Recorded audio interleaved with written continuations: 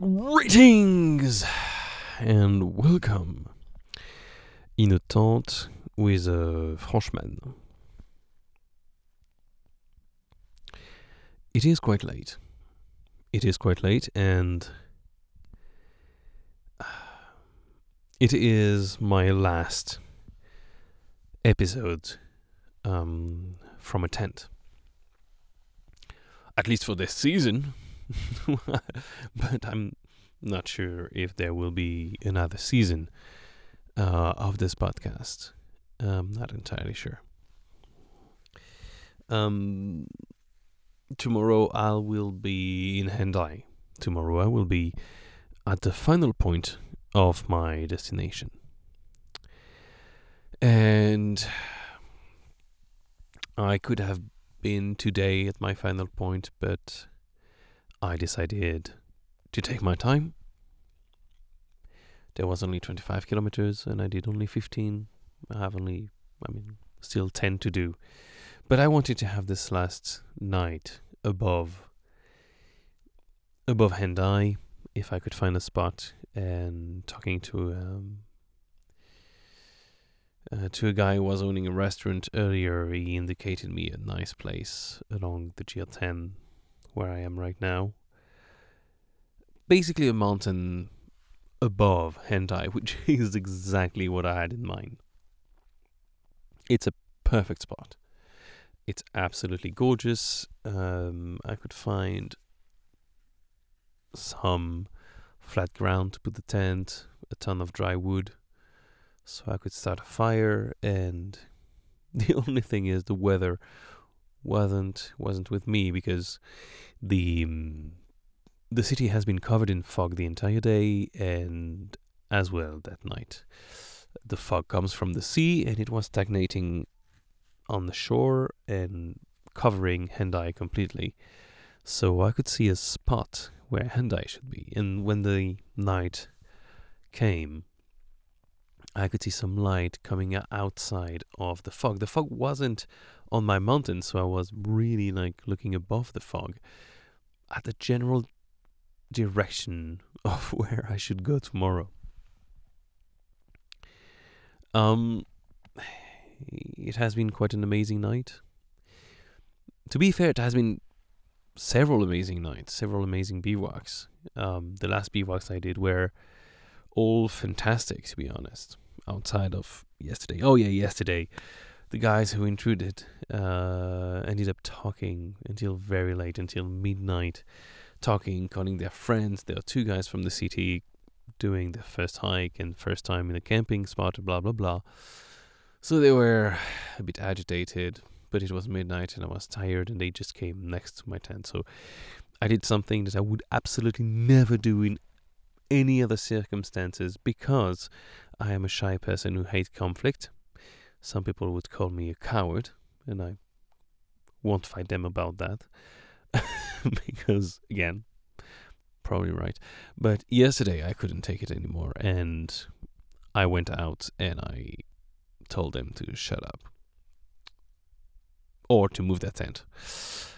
And they did shut up. That was nice. And in this morning when we woke up, and they were next to me, they didn't even look in my direction. They were all shy and all not talking much, very discreet. And when I went, I said, "Have a good day." They just replied, "Oh, have a good day." I know they want to do the GL10. I heard them, obviously, because I heard everything in sections. I hope that they will learn from that hikers in the mountain want some peace and quiet. I was actually shocked today during my hike to see so many people, like two groups of people, which is a lot because it's the first time I see it in the mountains. The first group of people were young people coming down the mountain with a Bluetooth speaker on, blasting some music, and I couldn't believe it. Like, oh my god, who dares doing that in the mountain, putting their music loud as they're walking and annoying everybody else who come to the mountain for peace and quiet. And then two old person coming up, and they had their phone on speaker, playing old French music, and I was like, why? Oh my god. I mean, at least, I can do it when I'm really alone, but then I close the music as soon as I even imagine there is somebody around, because I would never want to annoy anybody. And I'm talking in places where I couldn't see anybody for days, weeks. Here, you meet so many people. There were hikers everywhere. How can you just walk and not? Anyway, so I had an amazing bivouac. This episode might be a bit long. Um, I had an amazing bivouac because, as it was the last one, I took a lot of things to eat and drink, and I knew I had to make it count, so I could listen to all the musics that I liked.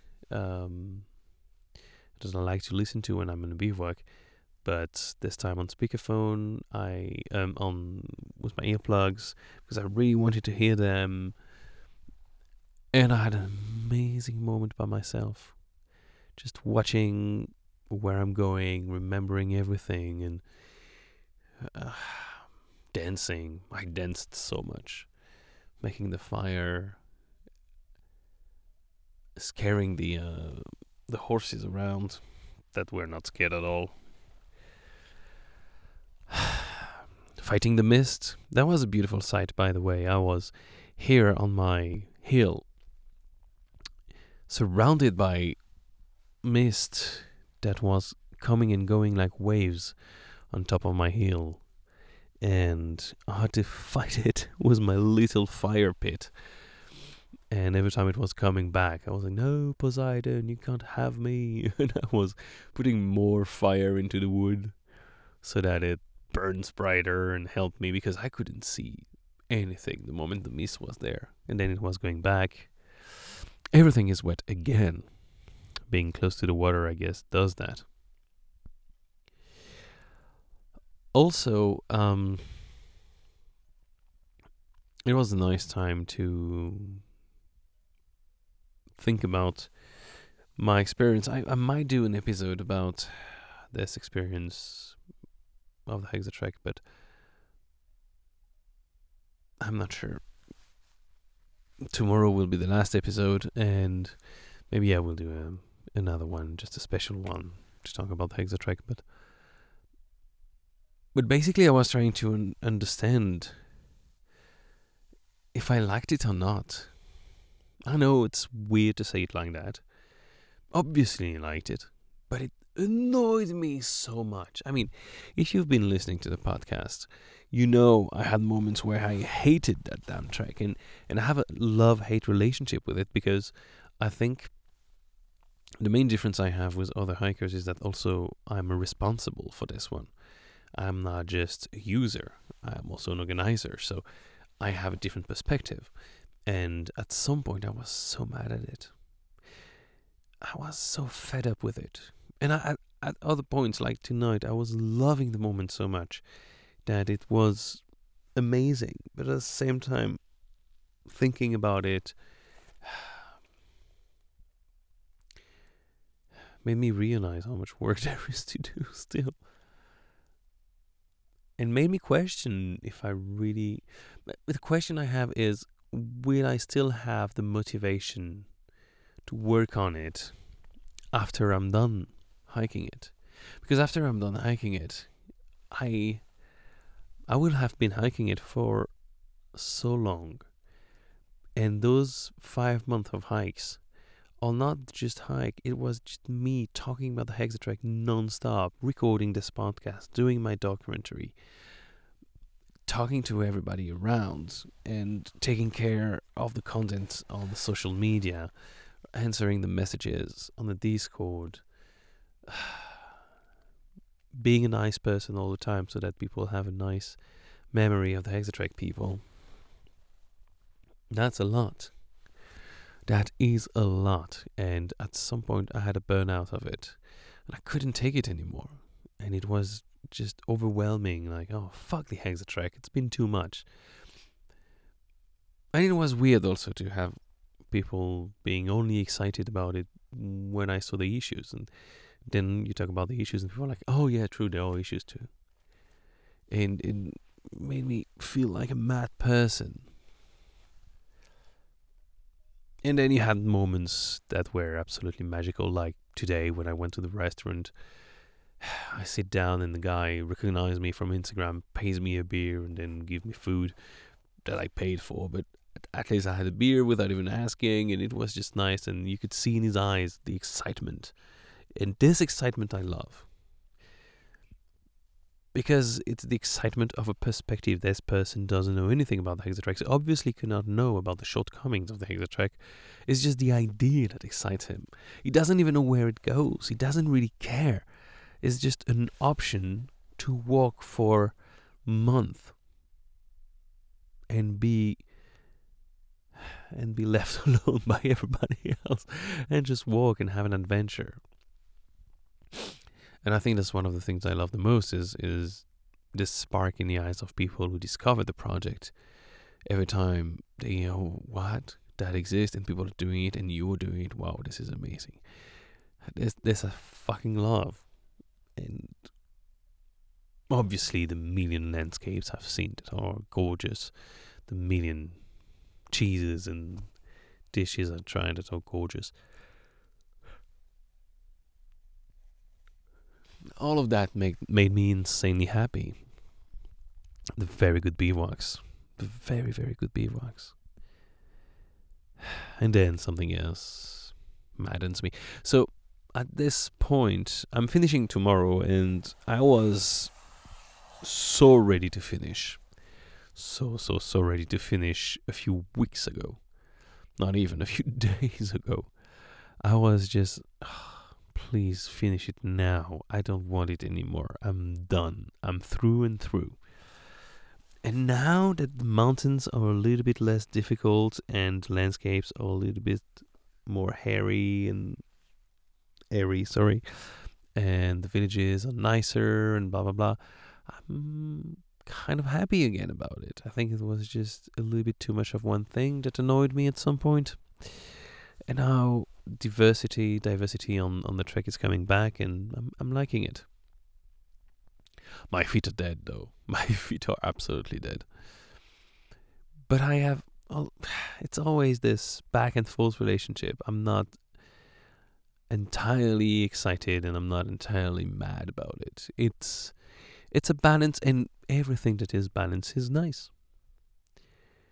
And we'll see. We'll see how much work I can put into it. I still have to do the entire editing of whatever I shot for 5 months. And I hope that what I shot was not just pure garbage. Because otherwise, I really lost my time and my money on that one. But maybe it's the case. I will try to do my best. But it means that I will have to work on this edit for months now. And I know it will take a lot of work internally with the team, with recruiting teams as well, to have the vision of my Hexatrack going. And I'm not sure I have the strength to do all of that. And at the same time, now the real life is about to start, and this frightens me even more than mountains.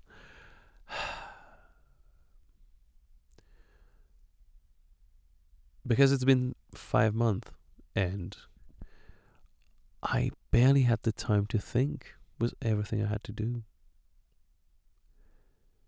And this is the problem when you have 5 months, and the moment you should think about something, it's just like, I have time. I will do it again. I will do it later. And in the end, you do nothing. So I still don't know where I want to go after this. I still don't know what I want to do after this. I still don't know any of that.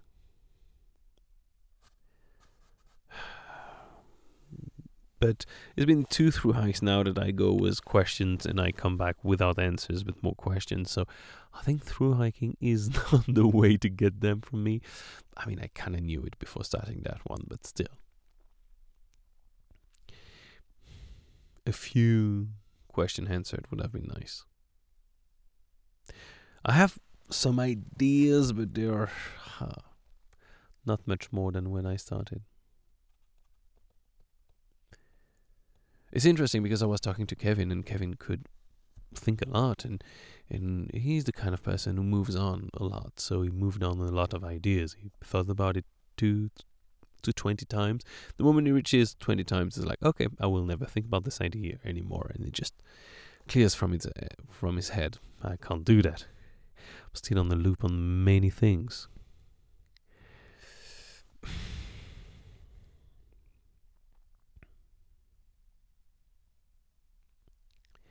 And I'm getting on the loop again. So I'm not sad it finishes, and I'm not happy it finishes. I'm in the middle. I'm somewhere. I had an amazing night, an amazing evening. It's been so fun to dance by the fire under the moon, above the clouds, on my mountain, alone in the world. Yeah, I really feel good in those moments, listening to my music and just being there.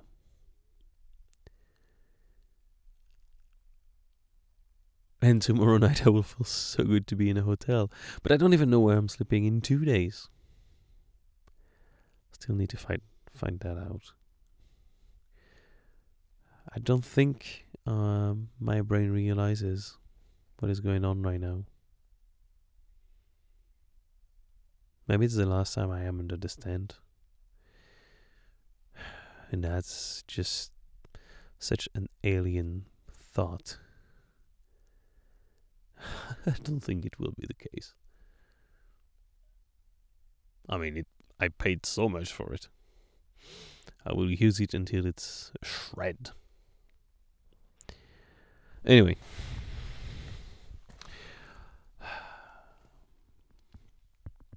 I hope the mist won't be there when I wake up tomorrow. Oh my god, a 17 minutes podcast. I'm so sorry.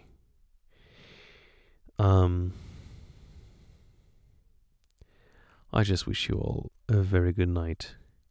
And thank you for sticking around. Tomorrow won't be 17 minutes. Cheers.